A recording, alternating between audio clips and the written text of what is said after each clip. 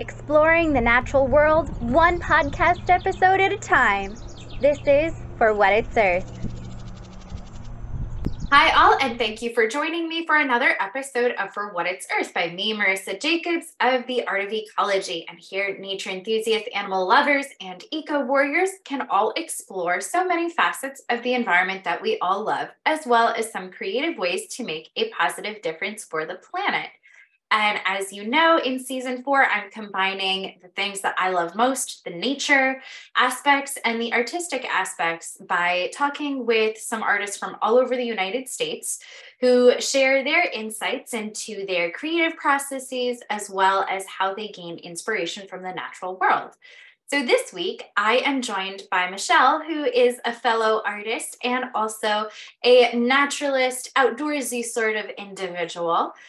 And I discovered her on Instagram. She hosts a couple of art challenges that I have been very excited about. So I wanted to chat with her about her work with art. So, Michelle, welcome. Thank you. Yes. So, can you talk a little bit about how you have kind of used illustration as a medium, comparing that to other mediums? Like, what got you into illustration rather than painting or photography? Yeah, I'll try not to ramble on this too much because it's not a straight line. Okay. So as a kid, I didn't draw much. I was really interested in music.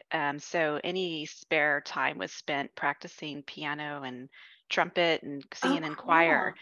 And drawing was just never something that was encouraged at home. Not that it was discouraged. It just Right. wasn't something that I knew that everybody could do.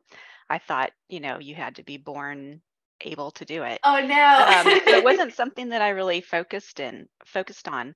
So when I got to college, I had to take an art class as, an undergrad requirement. So I took pottery because I thought, oh, this will be easy and I'm going to get an A. And at the end of the semester, I'm going to have a set of dishes, right? There you And if go. you've ever taken pottery, none of that happened. But Yeah. I really got into it. So I continued to take those classes every semester. And then when I graduated, I continued to take pottery classes at community centers and finally got a wheel and a kiln That's and so cool. continued it as a really serious hobby while I worked my day job. I'd go home at night, make pots, sell them on the weekend at local craft fairs and such. Um, while I continued to work. And then I think it's about 15 years ago, I had just burnout from my job. So I quit There you go. and went back to college in my late 30s and with the intent that I would get a degree in ceramics and teach it at the university level. Um, That's so cool. yeah, it was a really great experience, very educational. I learned that college age students are very volatile Yes. and it wasn't really an environment that I wanted to make a career in. But I still pursued the degree. I got a fine arts degree in sculpture.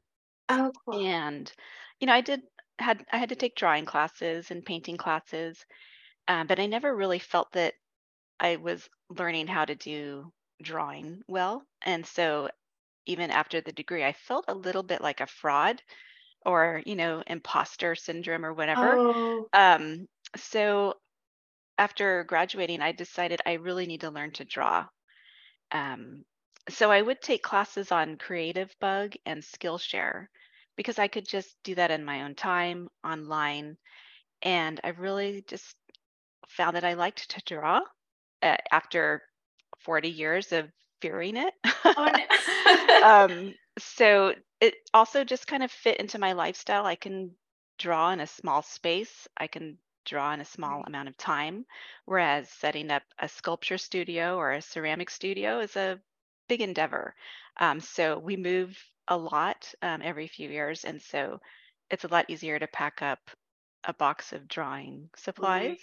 Right. And so it just has worked out over the last few years that that sort of became my focus. That's so cool. I love the kind of river instead of a straight path that people wind up taking, just because nothing usually ever works out the way that we plan it to. No. So I totally can relate to that, but it's really encouraging that you still found what works for you. Yeah, it took a while. That's So I guess, okay. another lesson there is uh, whatever you are interested at the age of 10 might not be something that you do forever, and continue to look for something that interests you as you get on in life. Yeah, never stop learning. That's something that my parents Absolutely. always told me, because there's Yeah, they always were right. something new and cool out there. Yeah. Yeah. Oh, that's fantastic. So, a lot of the pieces that I have seen of yours reflect the natural world. That seems to be a subject that you at least share on Instagram a lot. So, what about the natural world kind of like captivates your energy there? Well, I'm interested in other subjects as well, Hmm. but I really felt, because two-dimensional work is relatively new to me, um, and I'm putting in those pencil miles for drawing. Hmm. I really needed to narrow down to one subject.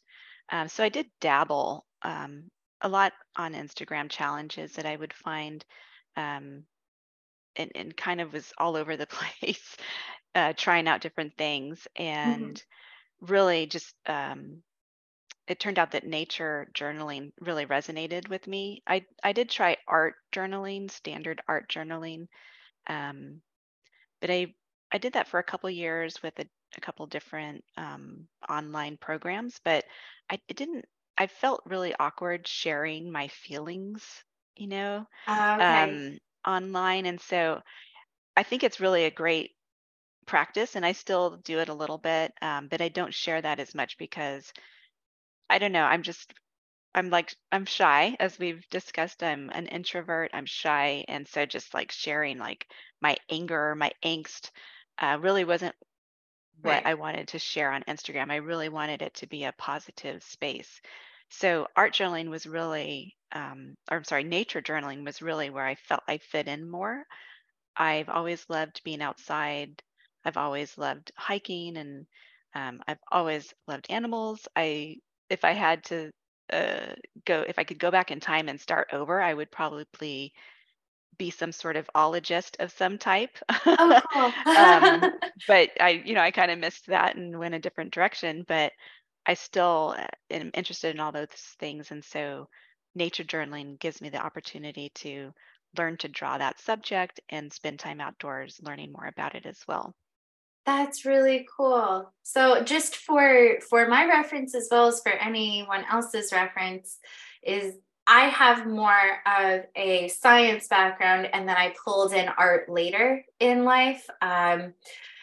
So what is the difference between art journaling and nature journaling?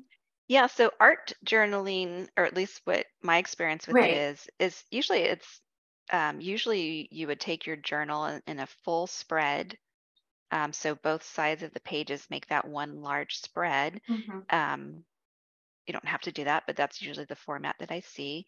And a lot of people will just write on that spread first, kind of like in a diary or a journal Okay. format, and then cover that up with gesso or like a white paint background, and then paint over it, maybe use a lot of collage, um, a lot of mark making.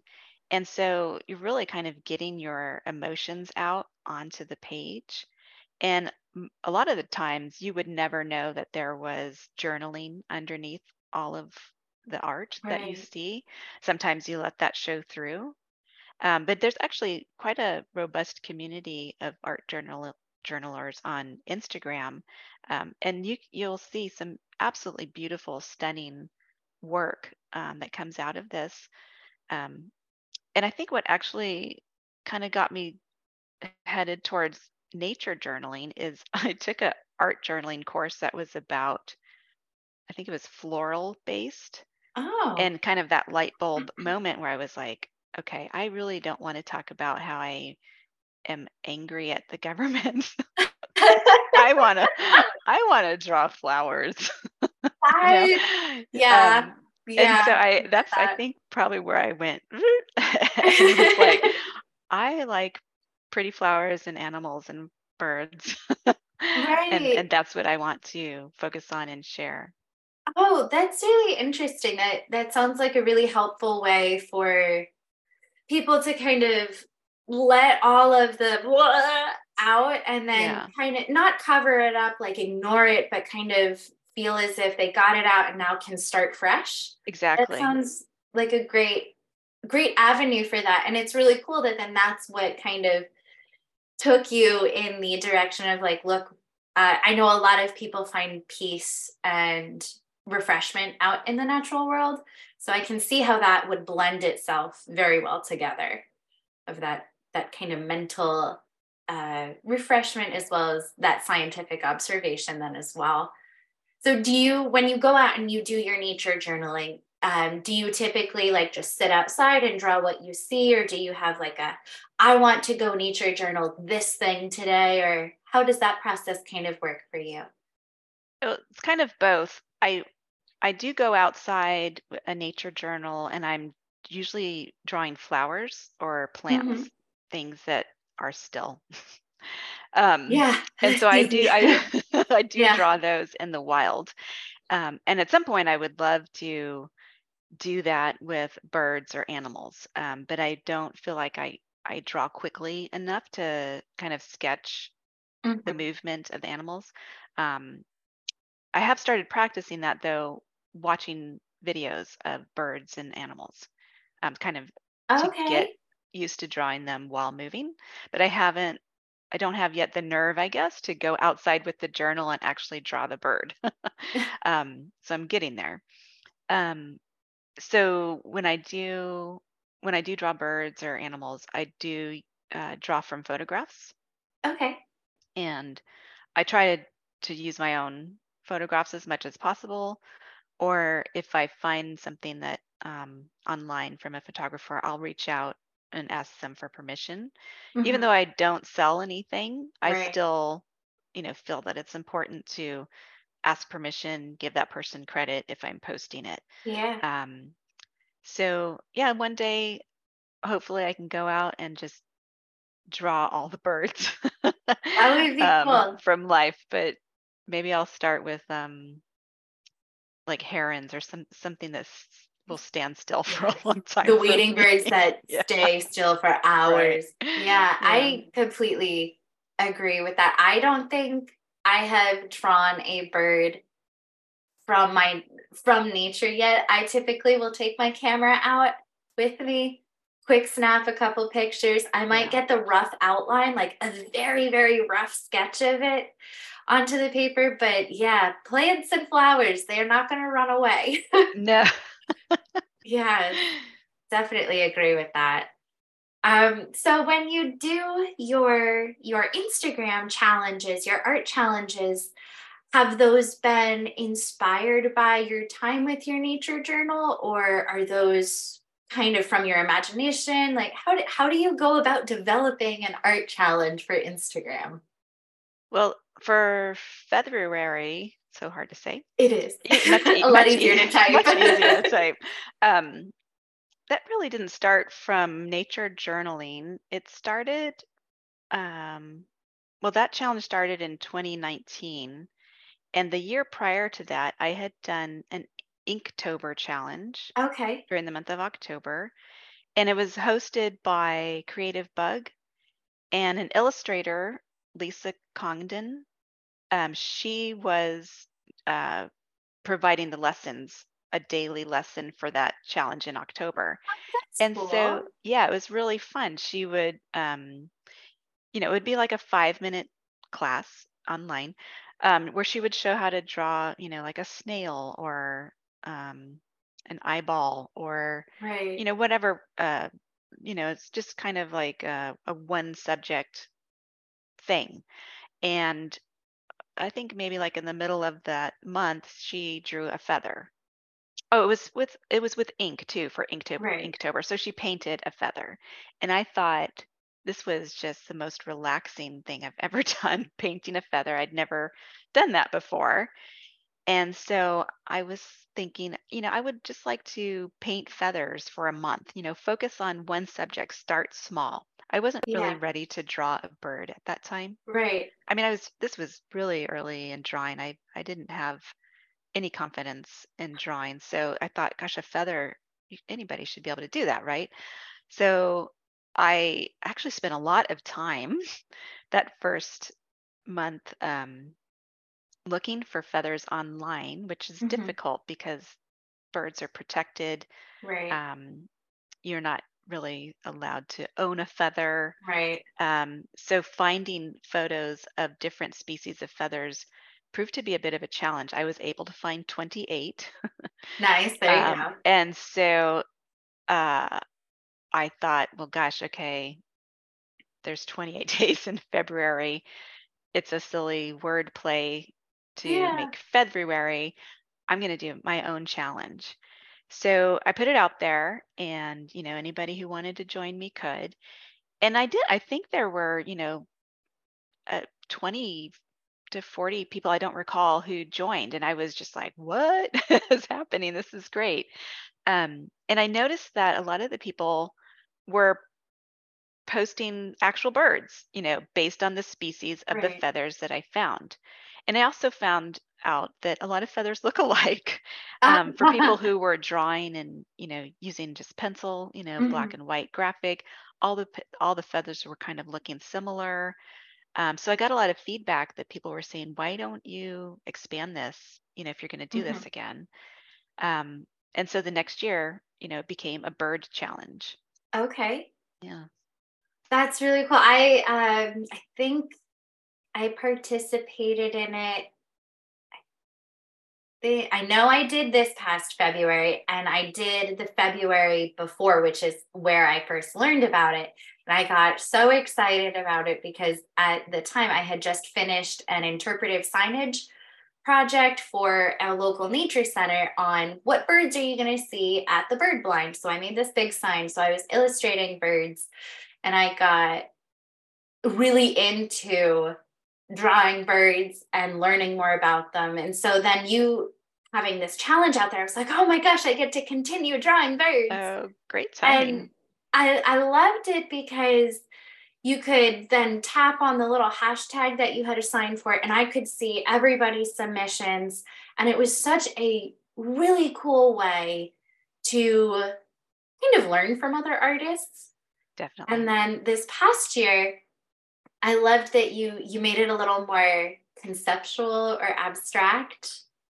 So what kind of then took you from saying, okay, the first year it was here's the species list, and now then this past February it was things like your spark bird, or which I did the goldfinch for, or what was another one? There was another one that was like a bird from a story or a tale, Right. things like that. What inspired you to make kind of that different switch this year? Well, so the first time I did it, like I said, I was focused on feathers. So it was Hmm. very specific species that I could find. And then I think the next year that I did it, I chose all the species, but I think I picked a day or two. Well, I know there was one where one of the prompts was, what is your national or regional bird? And then I Okay. think maybe like another one, like, what is your favorite bird? And on those days where I wasn't picking the species, those were my favorite days because I was learning about what other people's birds were or Right. what was interesting to them. And so I think the third year that I did it, I had three other people join me. It was the first year of lockdown. Okay. And so we had the four of us we all shared the responsibility of the species. So we came up Hmm. with seven different species each. Okay. Um, and again, we chose like, what is your favorite bird day? And every time I did this, I was like, gosh, I really love seeing what other people's favorite birds are. And so last year I had one co-host, Missy, from her hashtag or her Instagram handle is Project Parlor. And we shared the responsibility of picking the species again. And it was cool because a lot of our species were the same. We live in the same region. She is from Washington and I'm from California, so the Okay. same birds are flying down the Pacific um, flyway there, and so we were like, okay, let's see what we have in common. That was really cool. And then this year, I really wanted to just focus on what are other people interested in. Um, and so I chose words. Most of them were based on color for the rainbow Mhm. for Pride Month. Mhm. So like almost half of the month was colors. That's so cool. I thought it was just an easy prompt, but it's cool that you did it for Pride Month. Yeah, I That's wanted to tie fun. in that. And I mean, I don't know if you had a chance to take the time to just scroll through the hashtag during Yeah. those color days, but it was so fun to just scroll through and just see a rainbow of birds appear. Ah, That was a really that is fun so segment. cool. Um, and then, Missy also helped with coming up with prompts Mhm. for this year. And so I wanted other people to pick the species, but I also knew that that's difficult. Not everybody who does these challenges is actually a birder Mhm. or that interested in birds. They just want to draw and they want a Mhm. subject. So we decided to kind of pull in some people that we knew from the previous years who were interested in birds and ask them if they would come up with lists as well of species based on our prompts. And so we had, I think, around a dozen or so people who did that. And then they shared their species list so other people could just hop onto their Right. list or use ours or just come up with their own species list. So there was just a ton of species that were included in this year's challenge. So I really like the way it turned out. At first I thought this is going to be confusing to Yeah. say like you can do these words or you can do these birds or whatever, but it turned out people figured it out, and we got to learn about hundreds, maybe thousands of different birds. That's Um, so cool. yeah, it was really cool, and it was super global. Mm. We were really blown away. There were over 100 people that participated this year Wow. all over the world. We kept a list because we were just like, somebody from Germany is joining us, or That's so whatever. cool. It was really fun. Oh, that's I as the ecologist aspect, I one of the things I loved about it was seeing the biodiversity because you really, you weren't seeing the same 28 birds over and over and over again. It was Yeah. everybody kind of on this day they're sharing. I mean, for red, I saw a lot of cardinals, Yes. but Yeah. when you got to some of the broader, not that red isn't broad, but I cardinal really sticks in the mind as a red bird. Yeah. But there were some of them were broader or interpretive prompts, and just the wealth of birds that people learned was just so cool. And it was really neat for me to see, like, hey, there's so many different types of birds in the world that may not be endemic to your region. So let's learn about them through this other person's work. And so it's a really great way to, like you mentioned, this kind of global community, get to see a global community of birds too. That was Yeah. just so much fun. It was. Yeah. Yeah. So, one of the other things that I have noticed, on top of you doing a lot of these more natural, the featherware art, is that I saw in your bio that you had the UC Cal Naturalist cert. Can you talk about that process of how you obtained it and if it kind of impacts or inspires your art in any way, as well as then if, I know you had mentioned this wasn't what you did for a job, but then it was something that you did kind of on the side just for yourself. Like, why did you do that? And why should other people be interested in stuff like that? Sure. Yeah. So I think maybe I first saw this UC California naturalist. Gosh, maybe it was like maybe 10 years ago. I'm not sure how long the program's been in place. And I thought, well, this is cool. I love the idea of continuing education. And I would like to learn more about um, my environment and the ecology surrounding me. And um, it just seemed like a good way to understand the environment Hmm. and to formalize learning about it. I mean, I can go out into the natural world, hiking and what have you, and learn about it on my own. But I thought this will be a nice opportunity to have a formalized structure to learning about the geology or the different animals that live in my area. Um, so I think it must again is during the pandemic. I went online. I was like, okay, I'm just going to do this. I wasn't spending money on coffee, so I Right. had a little extra cash I could, afford the class. And it comes with a certificate, and it's a very Hmm. intense program. It's like I think 10 to 12 weeks, if I recall, Oh, where wow. you meet once a week online for several hours at night. And then on the weekends, you have field trips in person. That's It was right around the time where things were starting to open up, okay. and California locked down a little bit more, I think, than the East Coast because we got hit pretty hard with COVID. So, Hmm.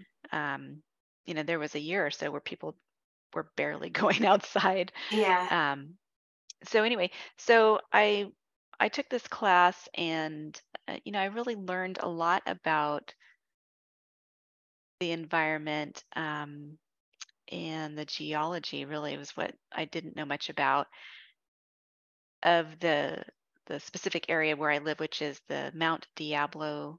It's a mountain range that runs through the kind of the central area of California. And I had been hiking around this area for years and seeing rocks, not knowing what they were called, Yeah. seeing trees, not really knowing their names. And so this class really was able to pique my interest to learn more. I I've loved nature forever, but I never really bothered to learn the names of anything. I can tell an oak from a pine tree. Right. Um, but this class really encouraged me to really delve more into that. Like, what kind of oak tree is this? Is this endemic to California? Is it endemic to this specific area in which I Hmm. live? Or, you know, is it in the southern part of the state? So I really was able to learn more deeply about my environment through this class. I really do encourage anybody who has access to a class like this to do this. There are uh, at least 15 different programs in Wow. California throughout the state. It's all very much based on the region Okay. for the class that you take. But if there's other states that offer something like this, I think it's a really great opportunity to get more involved in where you live. Right. Um, So I um, know Pennsylvania has something called the PA Master Naturalist program where it sounds like a very similar kind of class setting and you can go and do field trips, but then there's a volunteer component in yes. that. Is that part of what you did as well? Yeah, so there is a capstone project that is required, to get the Hmm. certificate, basically like your final thesis, I guess. Hmm. Um, and you can base it on like a citizen science project or volunteering in a program like at a natural science museum, or do like education interpretation at a regional park or a nature Oh, center. So okay. you get to choose your capstone project. And I chose citizen science. Fun. Basically, like, I'm not super comfortable talking in public, so I knew I wouldn't want to do some sort of volunteer um, thing at a regional park. And Mhm. so what I did for my capstone project was, and I tied it to my nature journal actually. Oh, so cool. So I documented my involvement in the Great Backyard Bird Count, the Oh, GBBC. yes. And so I described how you participate in the citizen science portion of that, and then shared some of the species that I had drawn in my nature journal based on that 4-day experience. And so really, I guess my whole point of my capstone project was that these are two of my interests that really feed each other. My interest Yeah. in birds and being outside in nature and learning about it, and then going back and documenting that in my nature journal.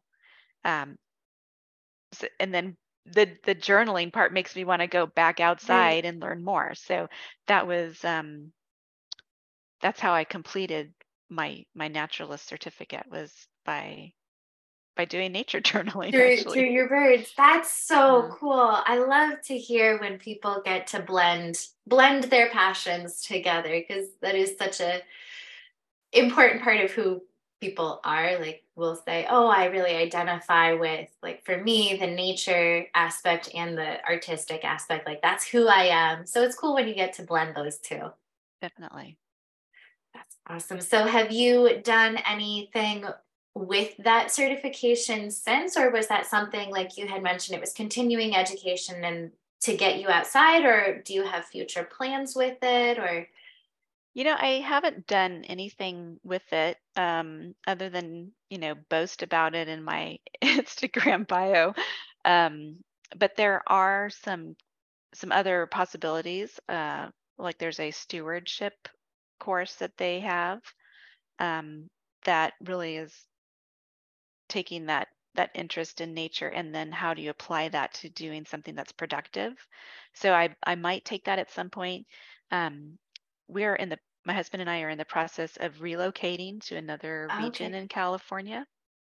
I'm that actually takes a lot. thinking of taking the class again in this new region, Oh, because I'm wow. going to be learning about new wildflowers and trees and animals that live in this other area of California that I'm not as familiar with.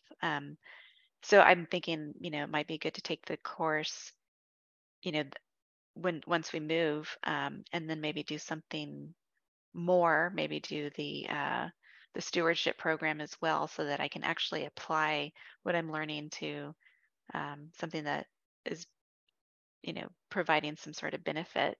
At this point, Right. it's really just benefited me.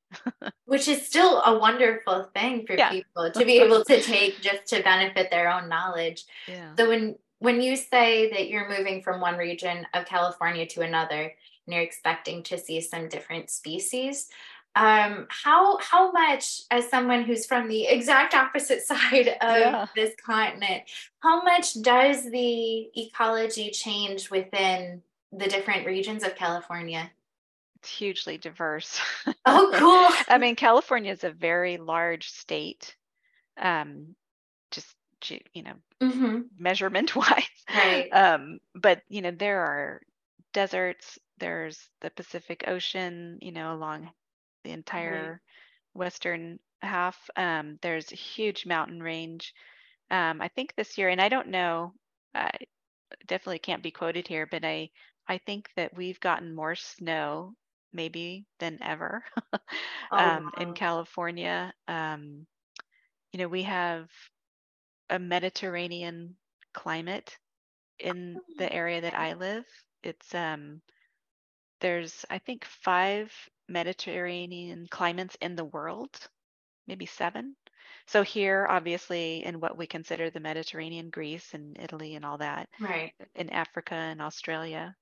Um, and so we have a very similar climate to like Spain, where Wow. it's super, super dry and hot, very hot in the summer.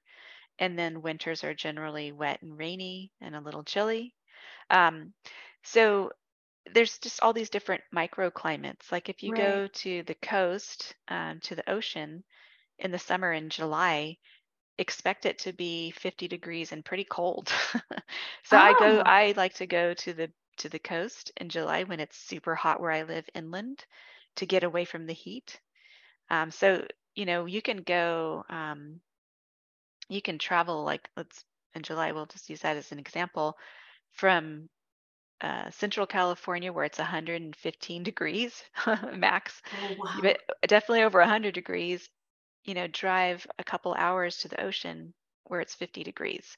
So Wow. a lot of diversity, in what is able to grow in these different environments. In fact, when I moved to this more central location I'm living now, all of my plants died.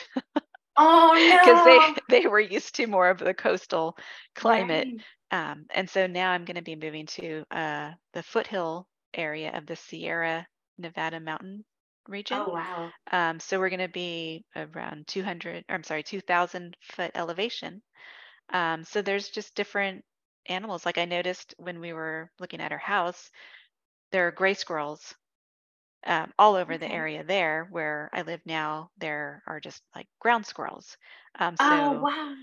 um, the birds there are all mountain birds like chickadees, a lot of towhees, a lot of jays, and woodpeckers. Where I live now, I live in this delta region, which is a lot of inland water and rivers.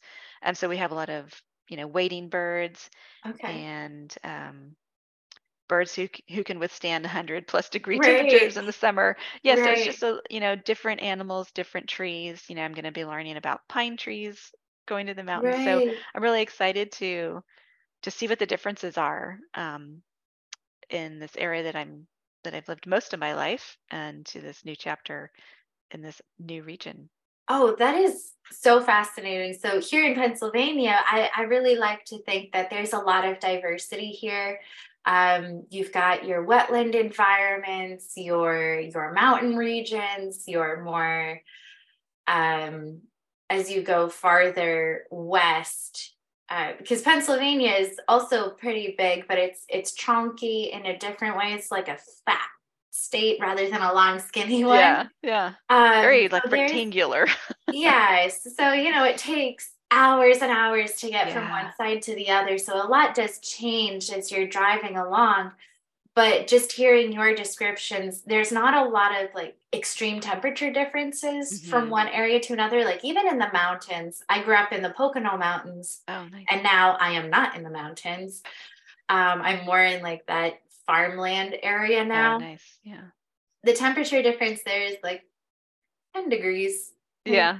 you might notice that the seasons are like a week or two behind in the Poconos, just to, you know, but nothing like a 50 to 60-degree difference. And Yeah, it's it sounds like the eco regions are just so, I it's need to go. I need to visit. have you ever been to California?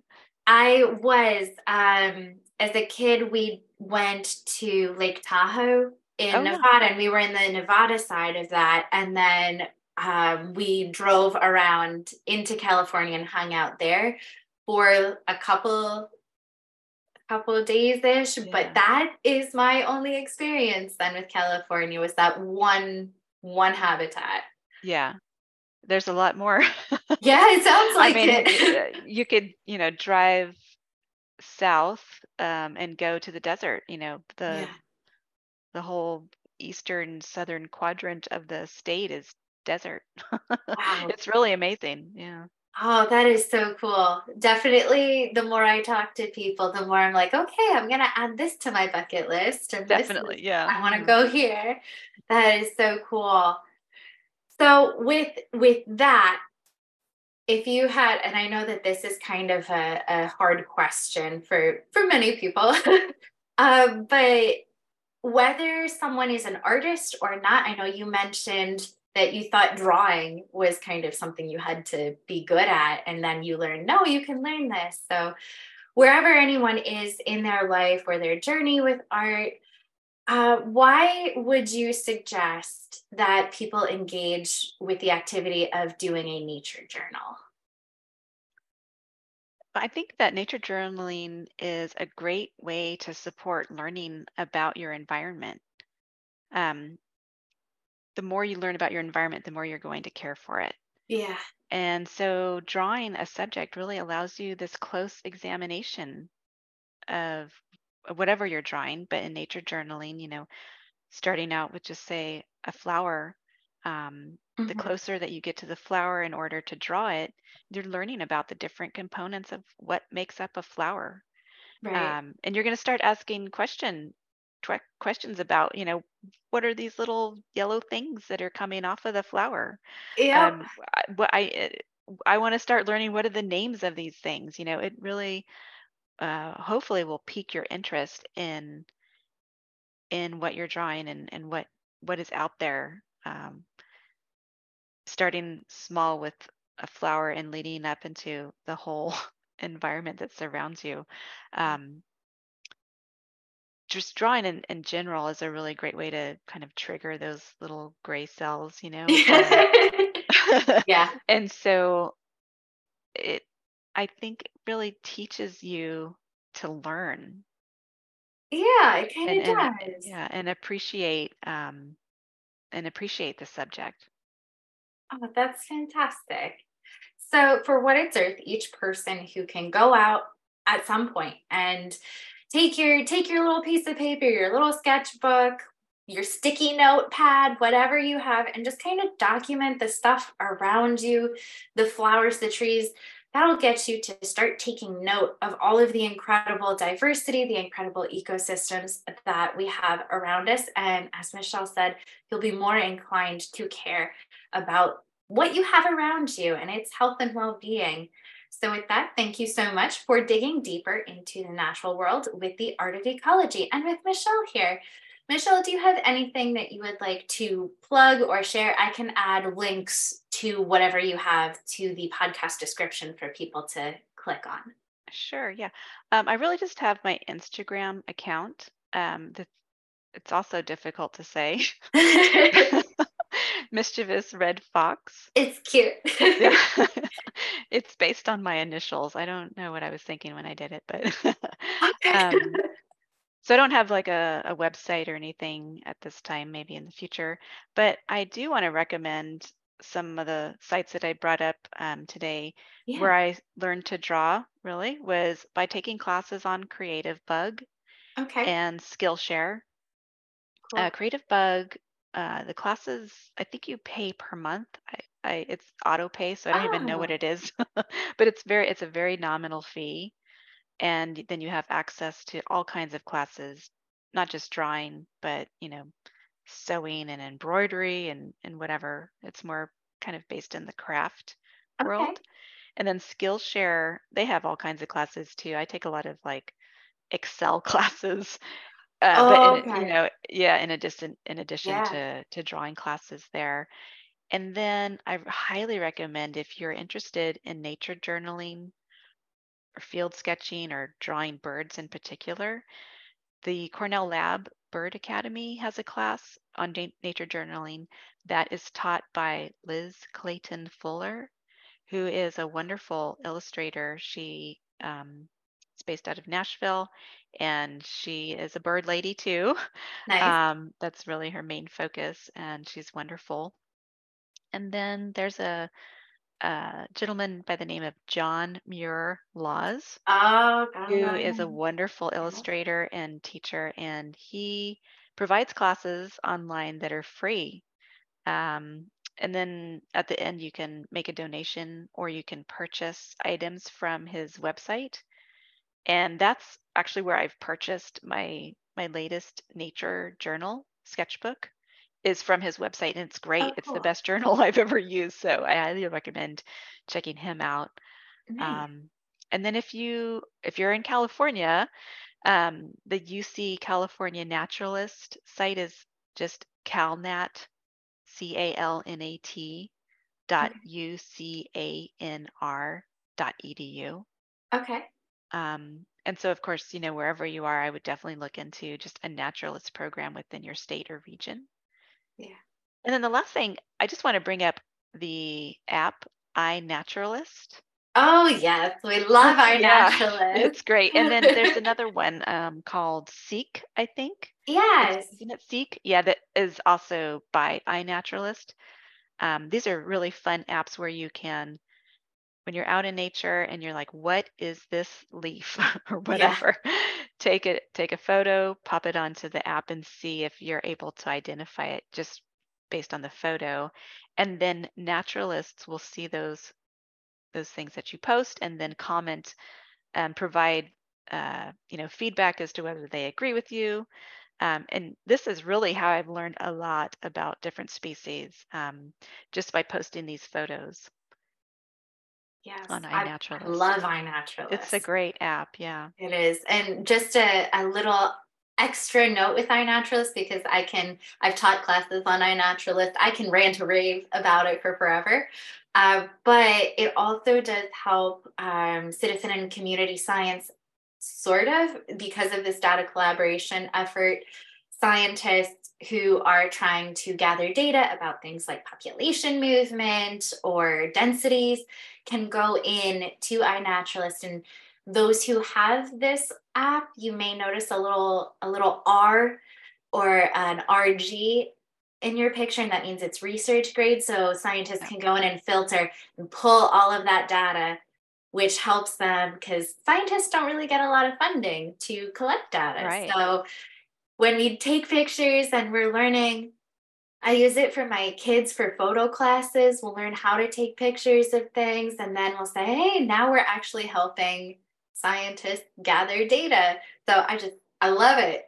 So It's thank really you. cool. And Yeah. I've gotten a lot of feedback from other people on that use that app where they'll comment and they'll Mhm. say something like, "Hey, if you can take a picture like of a flower, whatever, get at Right. the base," and like they'll tell me how to take these photos in order to get them better information, better data Yeah, for their research.